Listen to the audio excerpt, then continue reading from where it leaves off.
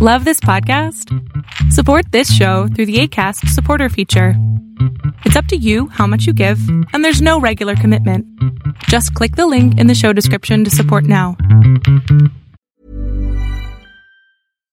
The number one selling product of its kind with over 20 years of research and innovation. Botox Cosmetic, out of botulinum toxin A, is a prescription medicine used to temporarily make moderate to severe frown lines, crow's feet, and forehead lines look better in adults. Effects of Botox Cosmetic may spread hours to weeks after injection, causing serious symptoms. Alert your doctor right away as difficulty swallowing, speaking, breathing, eye problems, or muscle weakness may be a sign of a life-threatening condition. Patients with these conditions before injection are at highest risk. Don't receive Botox Cosmetic if you have a skin infection. Side effects may include allergic reactions, injection site pain, headache, eyebrow and eyelid drooping, and eyelid swelling. Allergic reactions can include rash, welts, asthma symptoms, and dizziness. Tell your doctor about medical history, muscle or nerve conditions including ALS or Lou Gehrig's disease, myasthenia gravis, or Lambert-Eaton syndrome and medications, including botulinum toxins, as these may increase the risk of serious side effects. For full safety information, visit BotoxCosmetic.com or call 877-351-0300. See for yourself at BotoxCosmetic.com.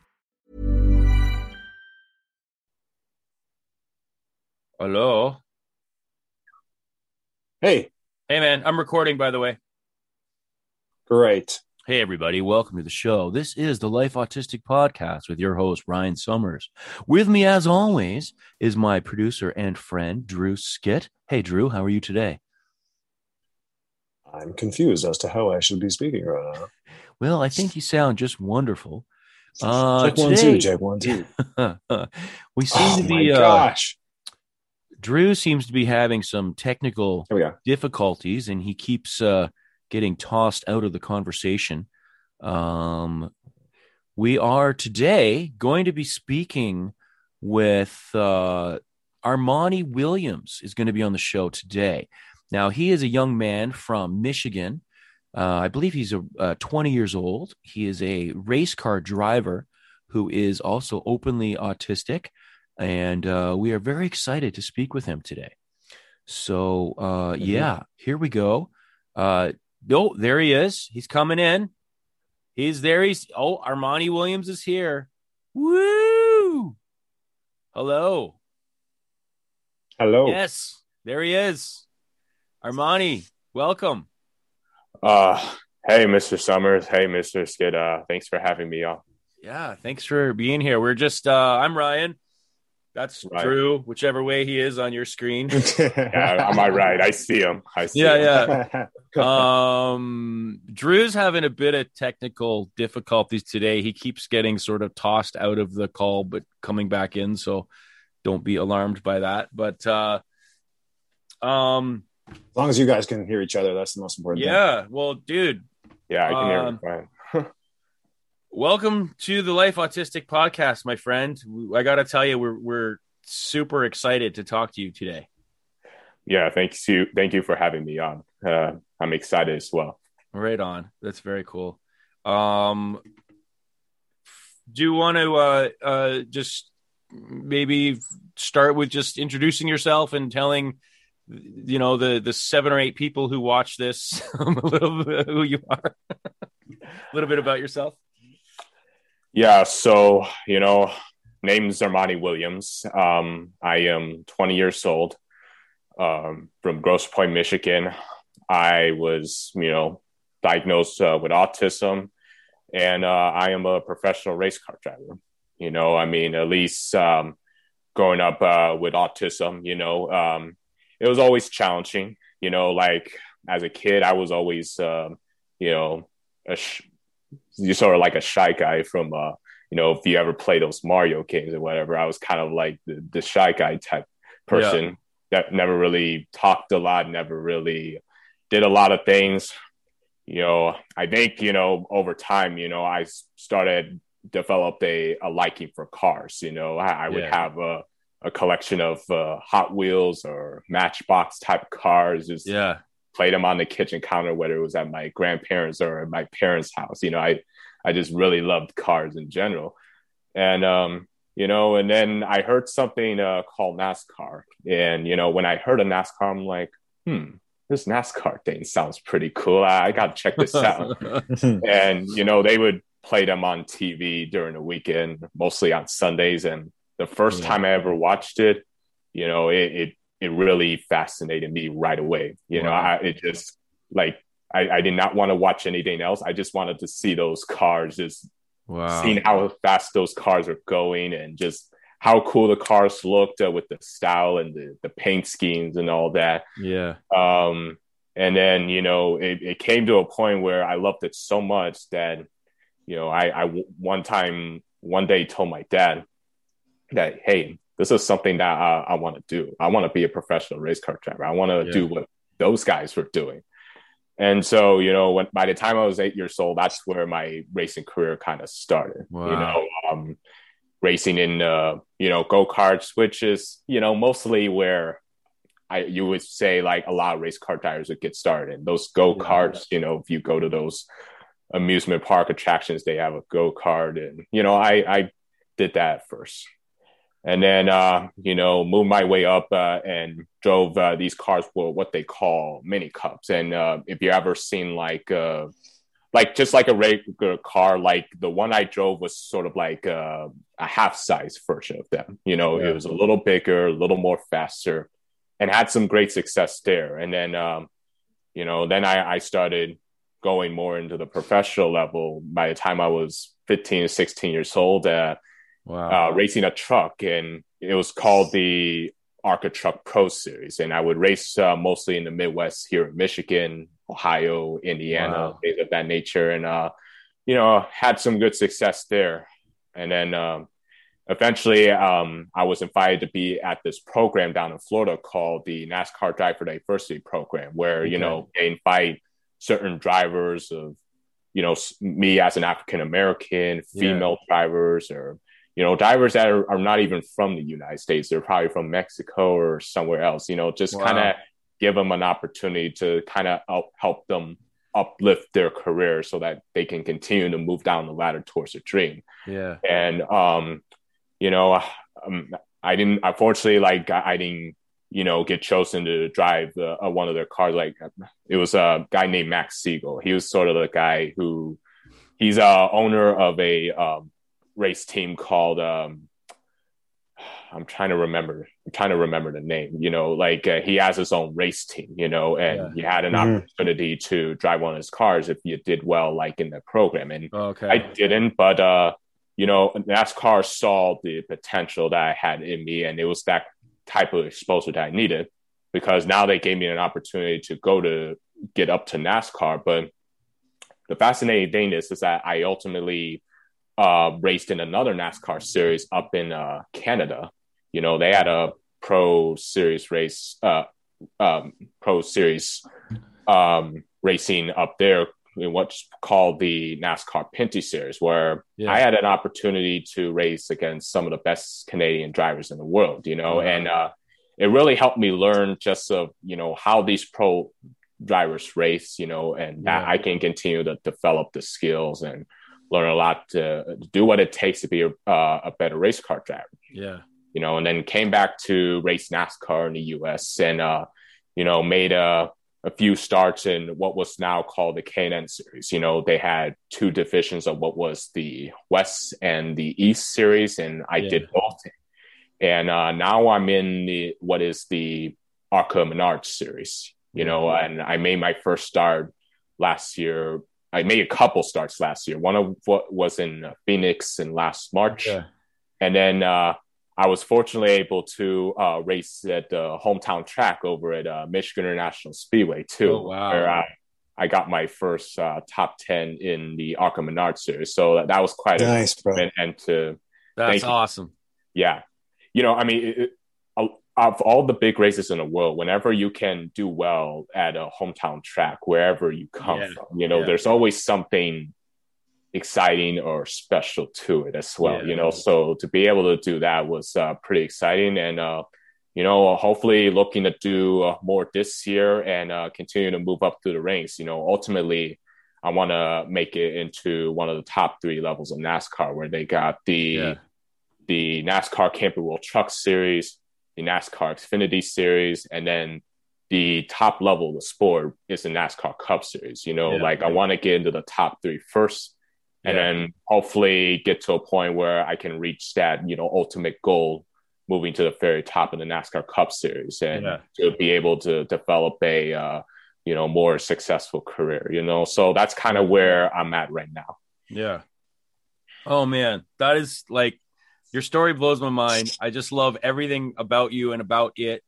And I feel like, I have like 20 different things I want to ask you right now. So I'm trying to organize myself and just let it sort of figure out. I'll start with just one of the things that got me so excited to talk to you is I grew up in a racing family. So my mom and dad were both car racers.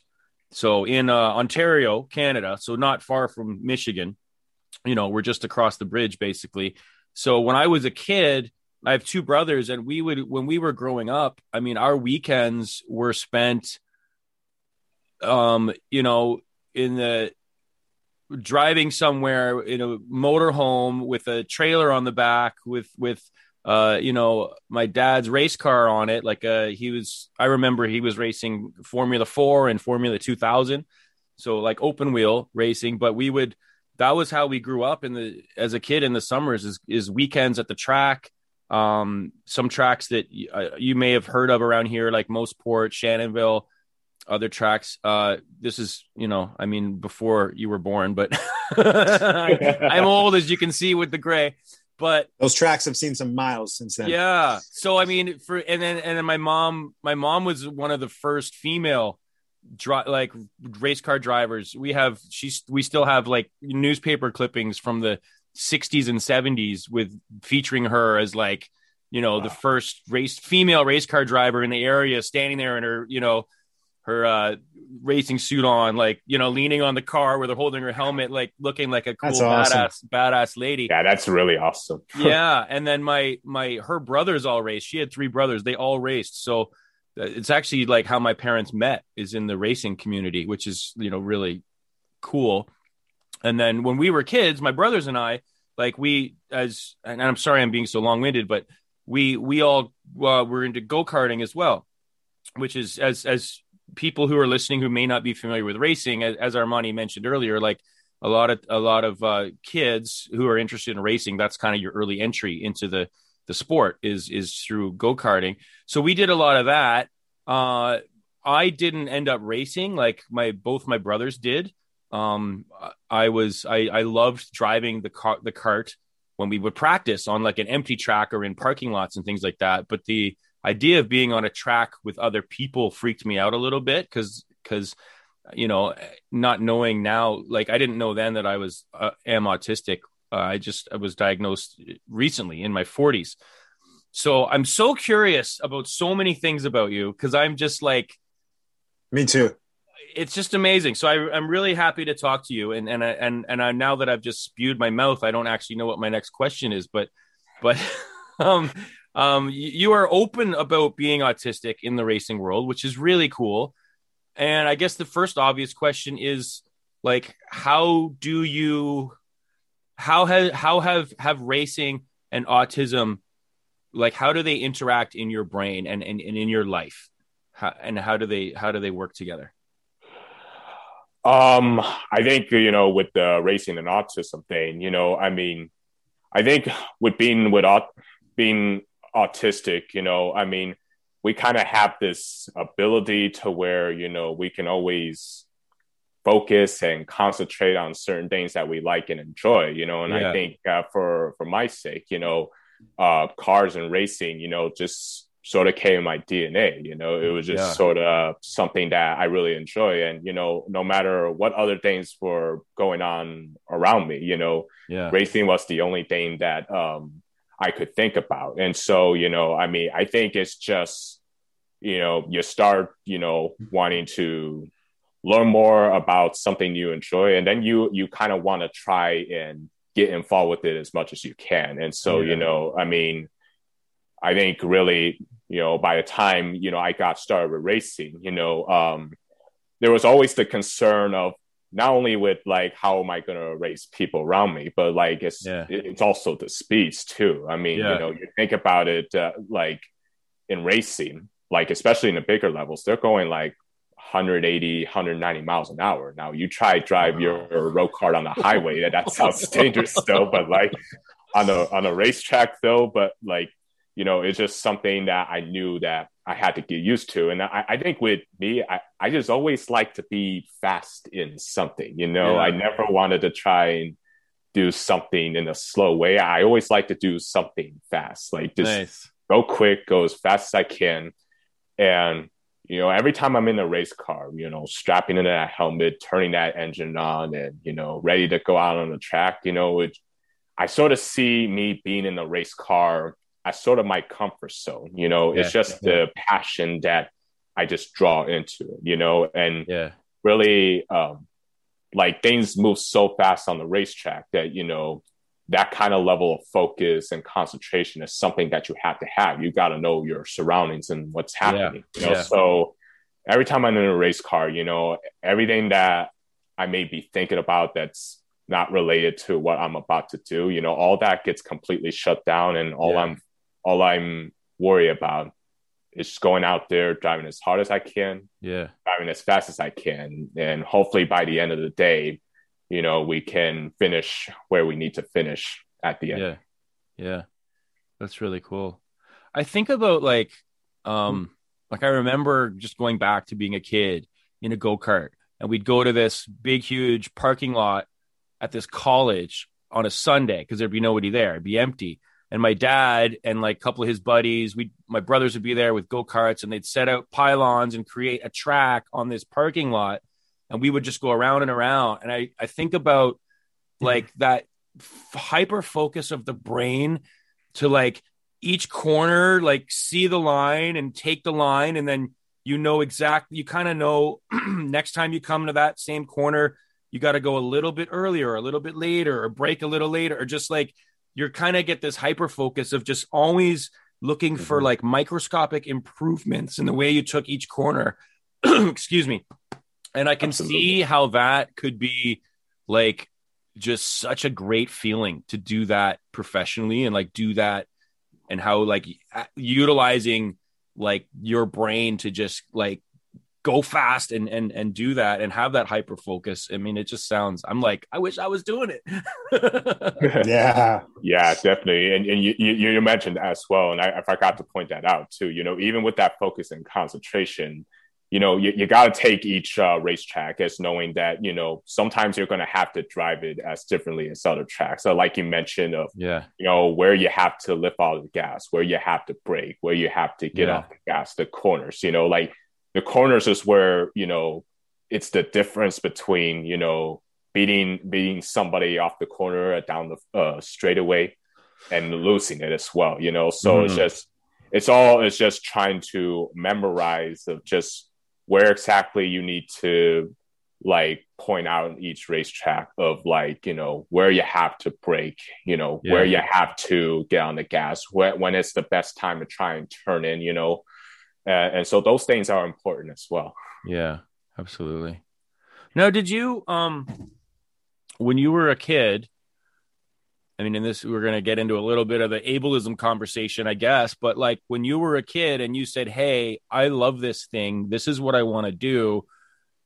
Were you met with any resistance from, you know, family, friends, like community of like, no, son, like you can't do that. That's not for you kind of thing? Or were people really supportive from the beginning? I think, you know, like throughout my life, you know, I mean, I'm kind of grateful to have the kind of support system I have from my family. I mean, I think like by the time I was diagnosed with autism, you know, they knew it was going to be a challenge for me. And I felt like no matter what I did, my parents were going to support me no matter what. And so, you know, when it came time to, you know, when I told my dad that I wanted to be a race car driver and you know, with racing, there was a time where, you know, racing was viewed as a dangerous sport where like those drivers go out there and you never know if it's going to be their last race because, you know, so unfortunately something bad could happen to them and you don't wish it upon them. And so, you know, they could have told me, hey, I mean, racing is not for you. You should try something else. But they kind of understood early on that, cars and racing was something that I loved, and that, if I ever decided that, that's something that I wanted to do in my life, that they were going to support me. They were going to do everything in their power to help me to achieve the dream that I wanted to achieve, no matter what, and still that's to this awesome. Day, they still support me. They still, we've gone on this long journey ever since I started racing at 8 years old, and, continue to work hard, to, like, at least being a professional race car driver, at least I've accomplished that.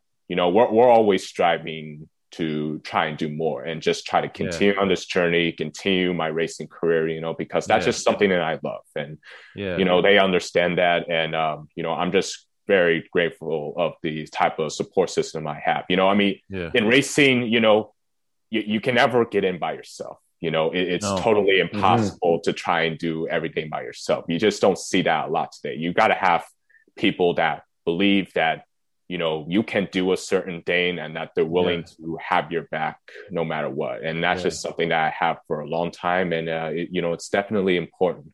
Yeah. Yeah. I think, I mean, you made me think there about the dangers of it and the perceived dangers of racing. I mean, autistic or not, even just non-autistic kids, I could see a lot of families being like, no, we don't want you doing that, because it's a dangerous sport.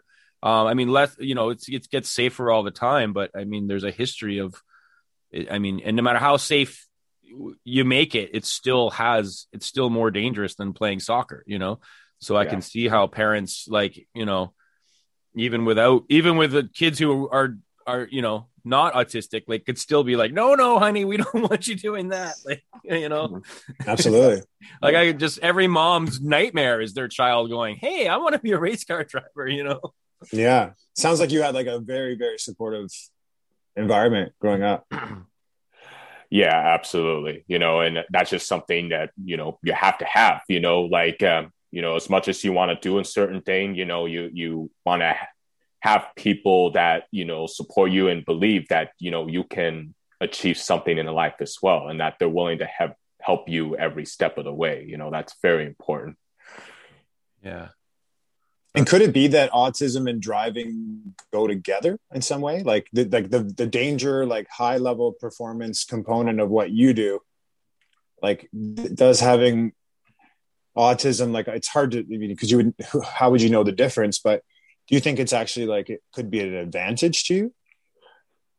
I definitely think it can be an advantage. I think, with racing, there's always a challenge and a certain skill that you have with, driving, requires, you have certain techniques of just, how you like, again, just like how you approach the track, kind of pinpoint where to lift, where to brake, where to get off the gas. And, living a life with autism is also a challenge. So I think, the combination of the challenges that you have to have early on with having autism, and then the challenges that it takes on the track, where it requires a lot of skill behind the wheel, I think those things really match up together. And for whatever reason, I just kind of found it to fit, and something that, I needed to get involved in this.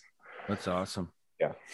It's funny because there's a lot of, excuse me. Sorry, guys. I've got something going on in the tickle in my throat today. So it's all right. A lot of, like, there's a few different, like, Facebook groups I'm in for, autistic people. And there's always lots of interesting conversations going on. And I've seen a few around driving, and it seems to be, I'll preface this by saying, the famous quote, if you've met one autistic person, you've met one autistic person. We're not all the same. We're all different. But there can be some sort of general patterns that you can see. But it's funny because a lot of autistic people either don't drive or don't drive until later in life. Like, I didn't get my driver's license until I was 35, which is like, I was totally the black sheep of my family, of coming from a family of drivers and racers and motorcycle riders, and but everyone was like, that's so weird. But I was terrified of driving my whole adult life. And then at 35, I got my license, and now I just love driving. Like any excuse to get in the car, I'm game for it, which is sort of funny to me. Like if someone's like, oh, I need to go pick something up 12 hours away, I'm like, I'll go. Like I love being in the car. So it's interesting that you just like, just at a very young age, just went that thing. I want to do that thing. Like, that's awesome. That you gravitated towards it. Yeah, thank you. Appreciate that. And I was also excited to see when I was reading about you that, you mentioned it earlier, you spent some time in Canada. You raced at Delaware, which is a track that I know, because it's like very close to very close to where I grew up. So again, like we would go there on very often, sit in the stands and watch races. And, either my dad was racing or some of his friends were racing. And so how was your time up here in Canada? How'd you find it? Oh, I don't think I had a much better time. It's kind of fun when you can race in a different country that you're not even from, Yeah. And then just sort of get to soak in the type of racing environment that these Canadian fans, drawn into, and they were some very nice people. I had a great time, we would have autograph sessions, I don't know if I've gained a little more fans in Canada, than I did in the US. I mean, they were very friendly, it made me feel welcome, just like as the only American in the, like, coming up in the series, just trying to get a head start, and when I heard that, I was going to make my first start in Delaware, I tried to not to think that, that Delaware Speedway was actually in Delaware here in the US. No, it's not in the state of Delaware, it's up in Canada, so I have to make sure I get that right. But, mainly I had a really good time, and, Delaware Speedway was a fun track too, cool. Good little short track, and, didn't have the best qualifying in the world, but the main thing was, just to try and finish the race. And, some cars had trouble. They wrecked out. Like, they tried to win the race on the first lap. And, we just kind of carved our way through. And I think we finished in like 13 or 12. But like, from how our day was, it was pretty good. And then, along the way, it was just, getting to learn, just getting that more seat time, because I mean, every race, like, you're always learning something, you always want to take some positives, but you also want to take some things of something that you want to improve, that's mainly how you have to approach it, and then the next race, just make sure you try to improve in what you're trying to improve, so I think I only ran like a limited schedule up there in Canada, but every race we went up to, I had a really good time and had some great runs. It made me, it really improved my racing skills, and I knew like how to race like with a certain level of drivers. Like, I mean, these are professionals, so I had to step my game up. And eventually, it caught me, and I was able to race with certain people. Yeah. Congrats, man. That's so cool. Yeah. Thank you. How does it work in racing, like, as far as like mentorship and coaching goes? Like, obviously in any other, like in a, basketball or football or something, you play for a team, there's a coach, there are several coaches, but in racing, like how, when you got into it and your family got into it, did you have anyone in your family that had any connection to racing or knew anything about it? And if so, how did that work? And if not, like, how did you guys figure out how to navigate that world and then get, people helping and coaches and mentors and people to work with? Yeah. So to answer your one question, my family didn't actually come from a racing background, like they had no connection to racing. Like, the only thing I could say is, one time my dad told me a story of how, like, in 2001, like, how he watched that Daytona 500, that race where unfortunately and tragically Dale Earnhardt was killed, and so like, it's not like my dad never, like, wasn't like he didn't came from a racing background, but like Yeah. he kind of knew a little bit about racing because, you know, at one time, you know, NASCAR was pretty popular. So, I mean, I think, you know, by the time I got started racing, you know, like it's just something we just had to kind of learn along the way. It's just like, not only like, what did I had to do on the track to, you know, move myself up the ladder racing, but what are the stuff off the track, you know, with like the business side, you know, we had to make a lot of connections with people that had more racing knowledge than we did, whether it was like people that own the track or, you know,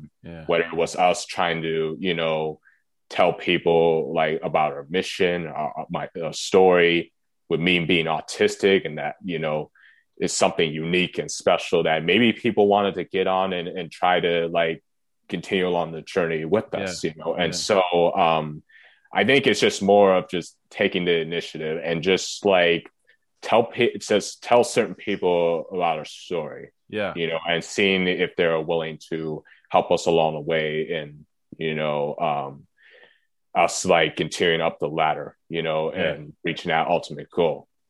Yeah.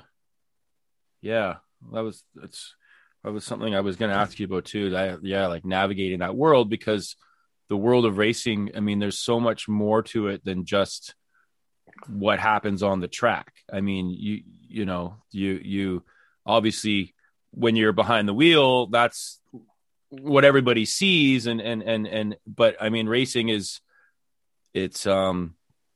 I just know from, you know, growing up in that world and seeing it, it's a really expensive sport, and it's not, you know, it's like, again, like to compare it to like soccer, you just need a field and a ball, and you're playing soccer. It's so with the barrier of entry to playing soccer is what, like $15 to buy a soccer ball, and then you're playing. So, you know, and obviously like there's leagues and stuff when you're a kid and you're going to spend a little money on that. You got to get a uniform, whatever. But like racing is like, you know, it's a really expensive sport.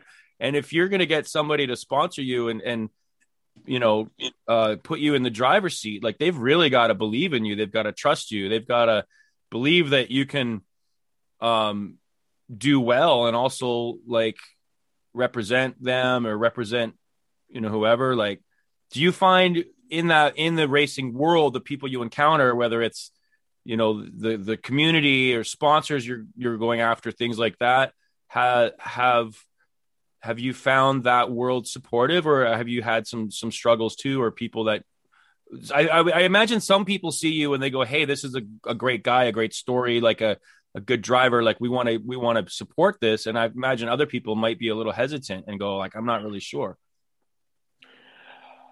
Yeah, I mean, I will say, you know, when we tell people about my story and, you know, what we're really trying to, you know, accomplish, you know, they definitely see that as something that they want to support. But, you know, at the end of the day, it's just seems like we're in a world now to where, you know, like in the world of racing, like it's not so much of let's try to find the best possible driver, you know, no matter what type of funding, you know, or what type of sponsor he brings to the table. Let's just get the driver who can drive this car. Now it's kind of more of like, you know, hey, you need to have like a certain amount of funding, you know, or sponsorship. You know, you got to bring something to the table, you know, and if that you're not willing to have something on the table, then it's just like, as much as they want to support you, you know, there's not really else they can do, you know, because they're, you know, they want to be more dependent on, you know, their business and, you know, what they're really trying to invest in. And that's the important thing, you know, is just to tell people what your mission is, what your story and what you're trying to do. And, you know, you got to hope that, you know, that they see it and that they're willing to invest in what you're trying to do. And, you know, that way you can continue on and do some of the things that you need to do, you know, on the track to keep moving up down the ladder, you know, and just continue to get that recognition, to let your name be put out so that people can recognize you and learn more about you, like we're doing today. And, you know, hopefully, you know, when that happens, that, you know, more opportunities will come at you and that, you know, your will and that whatever you're trying to look for, you're trying to struggle for, you're finally given that chance, and that now you can show people what you can really do. And so, that's really the important thing, it's just being able to make those certain connections, help people believe in your story and what you're trying to do. And hope that they can invest in what you're trying to do. So that way you can get more chances and opportunities. Yeah. Well, hey, Drew, like when our podcast blows up and we get like a big Spotify deal for like $100 million or something, I think we'll come back and we'll sponsor Armani, and we'll get the big Life Autistic podcast logo on the car. Yeah, absolutely. I think Armani's business outline could help us move forward with some sponsorship. So thanks for the, I think it's so critical to like understand what your brand is. And then, it's sort of like, once you're focused and you have your mission, then those that align come on board, and those that don't. Like, what has the response been within the autistic like racing community for you, Armani?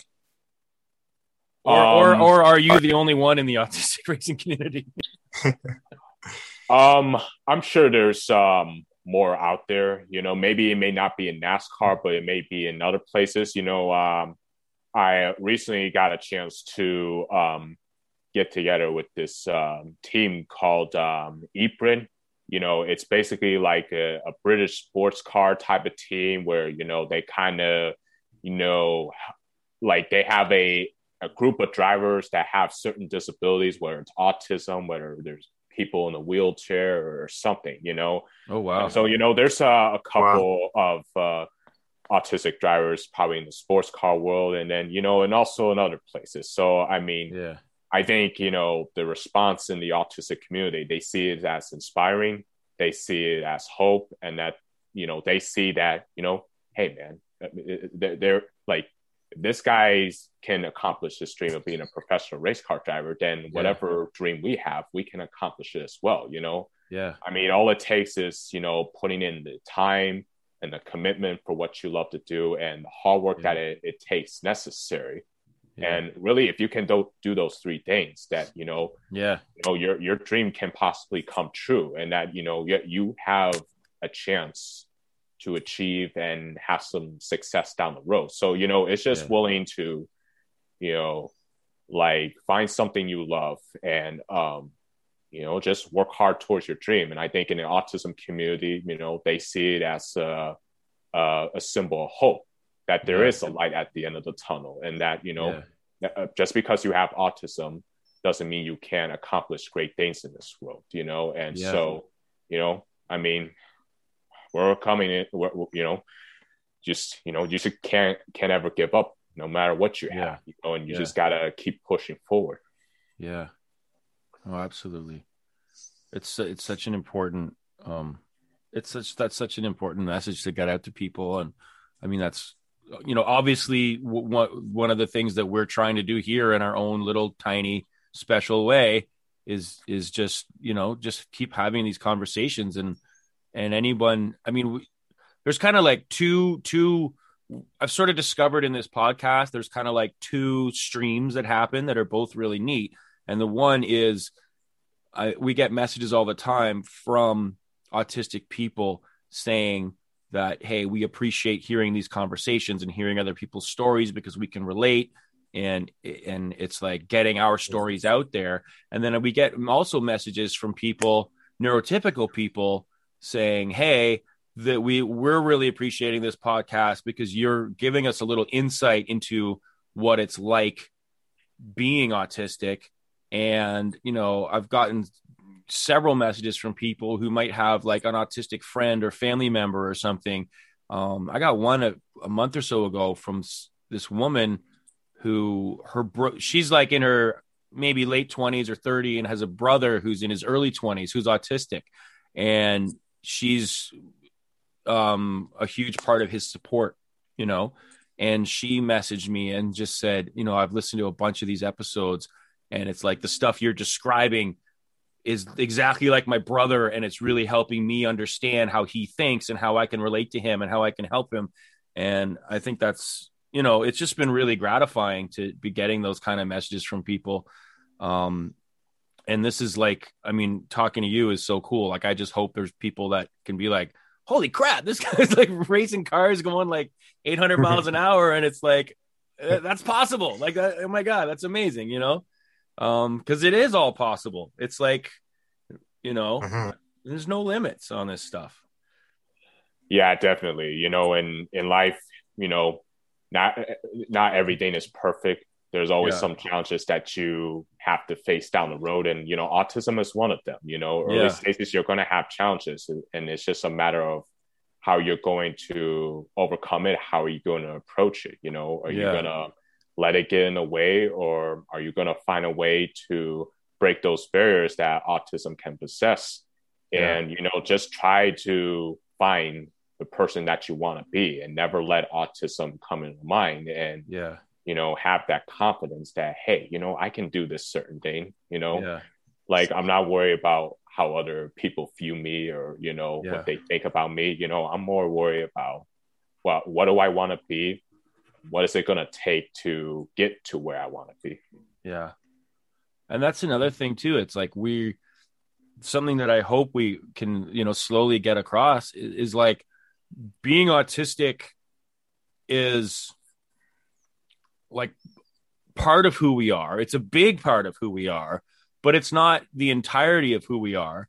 And like, I might be autistic, but I still like have all the same complexities and foibles and things that any normal person does. Like, I could still be a grumpy asshole some days and be a really, like it's like, you know what I mean? Like, I think there's a human element people can sometimes forget, where they sort of just view somebody as autistic and they only think about them as in terms of autism. But it's like, well, no, I just, like, we all, we're still just humans, and we have the same kind of fears and dreams and desires and hopes and all the same stuff. It's just like the way we experience the world is a little bit different, but inside, like, we're still, we have flaws. We have all that other good stuff. It's like, we're not trying to say we're perfect or something, Yeah. I mean, at the end of the day, everyone is different in their own way, but sometimes they can be different in their own unique way. I mean, like you said, we may, us as autistic, we may be different. We may see the world a different way than, others without autism may not have. But, at the end of the day, we're still human beings. We're not the most perfect people in the world, but we're human beings, that understand that, not everything's perfect, and that, sometimes we got to face challenges like other people do, and find a way to overcome it. And, that's just the main thing, that's really what it's all about. Yeah, it's true. It's like, I'm sitting here looking at you, I'm talking to you, and I see, I mean, excuse me for saying this, because I'm quite a bit older than you, but like, I see this kid who is inspiring the hell out of me, who's like, just, you got this awesome smile, you're smart, you love what you do, you're living this awesome life. And aside from being autistic, I also have these thoughts of like, how are you juggling like school and family and racing on weekends, and like having this career, and also like just being like, you're 20 now, but you just came out, like, being a teenager, like being young, like having a life, having fun with friends, having, dating, like all these things. I'm just like, it's, I don't know what I'm trying to say, but it's like, I'm looking at you like, just how do you, he's so balanced. He's a very balanced individual. I mean, aside from being autistic, you just have to, like, racing is a thing you have to balance in a whole full life of being a young person, Yeah, absolutely. And, it's funny because, like, with racing, you see a lot of race car drivers. The interesting fact about it is that most race car drivers, like, don't usually go to college. Now, they may graduate in high school, but like, they know that, the earliest they can get in the racing, the more opportunities they get. So sometimes they may want to skip the college part and just want to go to racing right away, you know. But the important thing is that you don't know how long you're going to be doing racing for, you know, like us race car drivers, we want to be doing it for as long as we possibly can, whether it's like 15 to 20 years, but we know it may not always be possible. So with me, I try to, you know, to me, I felt that it was important to just try to get a college education, you know, to one day, you know, get a degree. So that way, you know, when you know, it's time to hang up the helmet or the steering wheel, that, you know, I can maybe use that kind of college degree to find other things that I think I'm good at. And, you know, just try to look for opportunities there, you know, because, you know, not everything's the end of the world. You know, life goes on, and, you know, sometimes you love a certain thing and, you know, you may not do it for a long time, or you may not like it. And, you know, you gotta try and find something else to do, you know, which is why, you know, for me, I try to, you know, do college, but also do racing. And, you know, you're right. It is it can be a balance just from, you know, where like racing starts in the beginning of the year, like February, January, to then like in November, you know? But, you know, for me, it's worked out pretty well, you know, I mean, especially with college, you know, not all classes are in person, you know, there's classes that I can find that, you know, I can do them online and I don't have to worry about going to class, you know. I mean, the only thing I would need to worry about is just make sure I don't forget my laptop and just carry it with me wherever I go, so I don't miss any homework or anything. You know? So I felt like from the beginning it would be a little bit of a chuckling app, but right now, not really. I'm able to kind of manage it pretty well. That's awesome. I'm just picturing you like at the racetrack, like in between, you know, like you've just sitting there like in your racing suit with your laptop, like I'm just going to bang out some homework right now and then, you know, put my helmet on a little while and get out there. Right. I just got like a quick homework that's got 5 questions. Don't worry. It'll take me 5 minutes and then I'll get back in a race car. That's amazing, dude. Right. Do the oil change and I'll get this assignment done. Right. Exactly. Does your, like when you go traveling to other tracks and stuff, your family come with you? Oh yeah, definitely. I think out of my family, my dad is the one that's gone to every track that I went to, you know, but then there's some races where, you know, my mom and maybe my grandparents, you know, they have the time to travel, whether it's short or long, you know, they like to come out and, you know, support me. But, you know, you know, with some racetracks, some races I get into, you know, they're always broadcasts on television, whether it's on NBC Sports or Fox Sports 1 or Fox, you know, like, you know, if there's ever a race I'm into that I know that everybody's going to be able to watch, and even my own family can be able to watch, you know, they'll probably watch it on TV. And so, you know, I mean, you know, and they like, my family can be a little bit nervous, a little bit scared sometimes. I mean, like, again, I'm out there on the racetrack with other cars going 180, 190 miles an hour. They don't know what's going to happen. You know, whether, like, I'll get into a crash, which hopefully that'll never happen. You know, like I expect to, you know, I expect to start on the green flag and then get to that start finish line and checker flag. You know? So that's all they're hoping for. But, you know, they're at the end of the day, you know, they're out there, you know, they know this is something I love to do. And that, you know, again, they're just continuing to support me, you know, not only off the track, but on the track as well, you know, just being, you know, a cheerleader of mine, you could say. So, you know, it's pretty fun, you know, just to, you know, have family involved. That's for sure. Who's a better driver, your mom or your dad?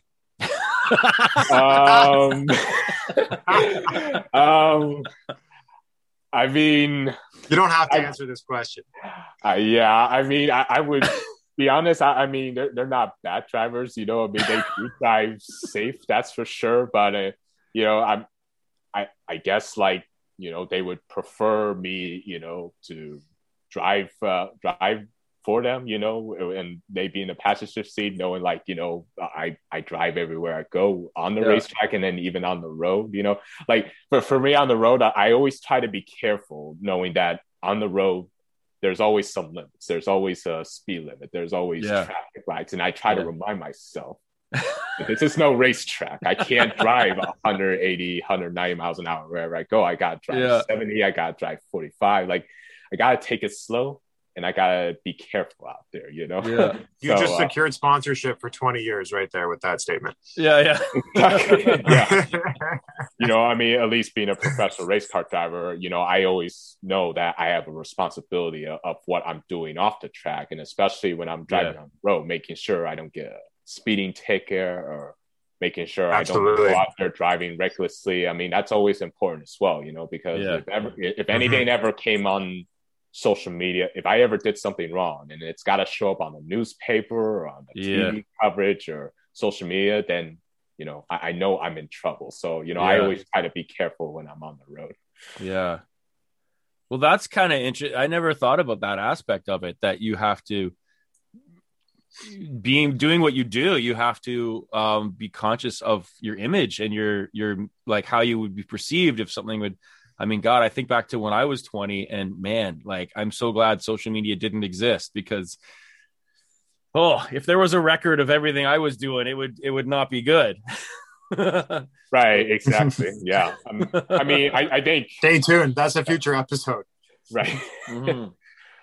Yeah. I mean, I think, you know, really you just have to be, you know, self-aware. You got to understand what you're getting themselves into, you know, and with being a race car driver and, you know, people drive on the road all the time. Now, I understand that is my image, that I'm a professional race car driver. Yeah. Anything that I do on the road, that I have to be careful not to do things that, you know, anybody else would do, you know, like, I mean, you know, I can't drink and drive, you know, I can't be speeding. I can't do all these reckless things. You know, I got to show that, you know, that not only that I can go fast on the racetrack, but I can also be responsible on the track as well, you know, and I got a certain responsibility for that, you know, so it's just something, you know, you just got to keep in mind, you know, when you try to do certain things and not get yourself into so much trouble. Yeah. No, absolutely. Yeah. I love, like, hey, after this COVID thing is you know, calms down a little, we're not that far away. So Drew, we'll have to drive down to Michigan sometime. We'll keep track of, we'll follow your social media and see when you're racing and stuff. And it'd be really fun to come down and watch you race sometime. Or if you ever end up doing any races up in Ontario, Canada again, you know, we'd love to come see you. We'll come support. Be so fun. Have you ever been to a car race, Drew? Like F1 when I was a kid, but it's on my list. Like it needs to happen soon. Right. Well, we'll go this summer. I'll take you somewhere, but that's awesome. Thanks, man. Yeah, it's all good. Drew, do you got any thing you want to ask Armani about right now? Well, I noticed a parallel. As much as Ryan says, you know, we have 8 viewers, we have more than that. But I noticed, like, in the same way that Ryan is becoming sort of like an ambassador within the autistic community, it seems like you are like happy to you know, embrace that ambassador role. I think it's just so fabulous.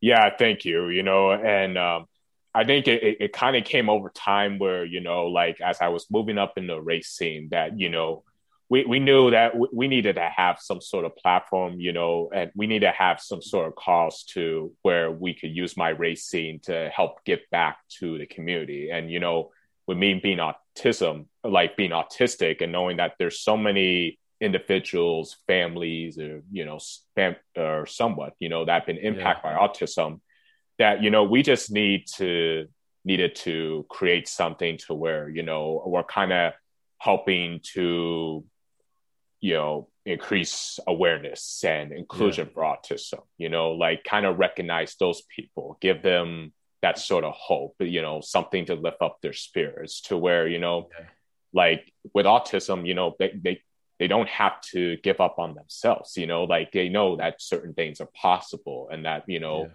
whatever dream or something that they really enjoy in life, you know, if that's what you want to do, go for it, you know. So it's not so much, you know, with me wanting to race because that's something that I love to do, you know, like I do the racing just to kind of, you know, help give people with autism the inspiration to, you know, want to find something that they enjoy to do as well. And so, you know, we just felt like that was something important to, you know, do. And, you know, I wanted to try and be the face of those people that, I can relate with, and just give them a reason why, like autism is not such a bad thing, and that you can use it more as a strength instead of a weakness.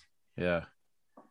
That sets was there up. like any hesitancy at all? Was there any, like, I don't know if was there any resistance, or were you just like, I have to do this? No, I don't think there was much resistance. I mean, it's just, we kind of thought about it. Like, I talked with my family, and, we kind of all came to agreement that, this is something that, would, like, bring out great exposure, like if we can, like, use the platform of autism and just sort of, spread that message all the way around, towards, on track and off the track, that we can do much more big things than what we're doing right now, with my career racing. And so, that's so good, man. It wasn't so much resistance. It just something that we felt like it was necessary for us to do. Yeah. And I think that's so positive and kind of parallels what I was saying earlier. I think it's so positive in that I think you can be a symbol for autistic people, especially like kids or something growing up, to go, oh, wow, like this guy's doing it. That's awesome. And you can also be, demonstrate to neurotypical people not to assume that you can't do what you're doing, or that anyone can't do something because they're autistic. It's like, oh, this guy's out here. He's competing. He's going as fast as everyone else. Like, he's doing it. It's like, hopefully that'll help, with some misconceptions out there in the world about, do you, in all that being said, do you feel any pressure to, like, represent the autistic community, or do you just kind of feel like, hey, I'm just me doing what I do? I wouldn't say there's a lot of too much pressure, I mean, I think it's just, really, me just being me and just continuing to spread the message of autism, and explain to them why it's not such a bad thing, and that you can do amazing things in life, if you go out and try and you believe in yourself and stay encouraged. I mean, I just think, really, it's just important for us to, really, increase the awareness, and just to have people recognize, where some people may see us as quirky or weird just because of what people think autism is, but really it's more important to give them a direct knowledge of what autism is, just help them understand there may be weaknesses, but there are also strengths to autism as well. And that, we may be more different than what people see us in, but at the end of the day, I mean, we have our life's challenges, and it's only up to us to, not let autism get in our way, and, just to overcome those challenges, break those barriers, and just decide what you really want to be and what you really want to do, it's not the end of the world, I mean, with kids that may be impacted with autism, they have a long life ahead of them, and really, like, we just want to, like, just give them just a symbol of hope, just to keep pushing forward and to never giving up. And, whatever it is that they enjoy and something that they want to do growing up, go for that dream. It is possible, like I said before, I mean, if you put in the time, the commitment, the hard work, and what you love to do, it is possible. It's just a matter of you taking that initiative just to say, nope. I mean, I know, like, autism, it's not something that, I wish to happen, but I know it's something I'm going to live through the rest of my life. And, I'm going to have to find a way to overcome it. I mean, everybody has challenges, and, at the end of the day, we just need to not let those challenges get in our way, and, just figure out how to, beat it, and, open ourselves up to what we really want to be in this world. Yeah. That's awesome, man. Magic pill question real quick. You rule, man. I love you. So awesome. What were you saying, Drew? I think it's just quick. Magic pill question. Do you want to phrase it? You're better at it. Oh yeah. We ask everybody this. The magic pill question is, if there was a magic pill you could take and you could wake up tomorrow and not be autistic, would you take the magic pill? I mean, as much as I think about what autism is, as much as I think I would want to, I really don't. I really kind of enjoy being who I am, because it's just something that you just don't see a lot. Not everybody has autism, and it's something unique. It's something special, and like when I look at what I've done in my life and where I am now, I'm kind of glad that, I have autism and, the type of impact I'm willing to help get back to others like me. I definitely don't wish to try and maybe take something and try to completely wash it away, because I think with me not have, if I didn't have autism, really, I think my life would be totally different. I wouldn't be like where I am today, So, I mean, I think, I'm just proud to be autism. I'm proud of the things that I've accomplished and wanting to continue to accomplish. And I'm proud of myself of the challenges that I was able to face early on, just having that early diagnosis and having, like the opportunities to where, the things that I struggled with before, that I'm able to not let those struggles, get in my way, and that, I've broken those barriers, and, right now, like, I'm happy with how I am today. I'm happy to have autism. Yeah, man, you literally just sent, like, I just got chills. I was just Seriously, same thing. I'm like, man, what number are you, Armani? Oh yeah, good question. That's a good question. Let's see. I've drove a variety of numbers. Like I've driven number 4. I've driven number 28, 97, 34, 12, 01. And so I don't really know. I mean, I think when it comes time to where, I can find a home in a race team where I'm in a same number every time, then, maybe it'll make things easier. But I would say for now, I'm number 12, but it could 12. Be different. I don't know. Hey, whatever number you wear, we are going to cheer that number in that car on. Yeah, for sure. So go ahead. Sorry, go ahead. I'll make sure, like, whatever races I'm going to compete in, that will remind people what my actual car number is going to be, so that way they can see you on the track. Exactly right. Yeah. Just another bit of adversity you have to deal with on the track, right? Not knowing your number. Yeah. Absolutely. So Armani, where anyone who's listening to this, watching this, that wants to find out more about you, where can they find you online? Yeah, so I got my own website. People can go to it. It's www.teamarmaniracing.com.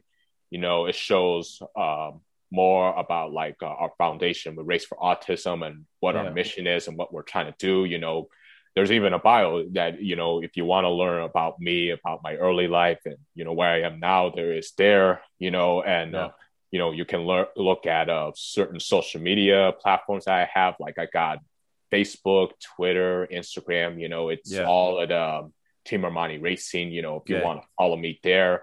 And, also, we'll be able to put schedule up of what races I'm going to be, so that way everybody can tune in. So you would probably learn more from where I am on social media with Twitter, Instagram, and Facebook, and then also check out my website teamarmaniracing.com, and you can learn more about me. And it's a slick website.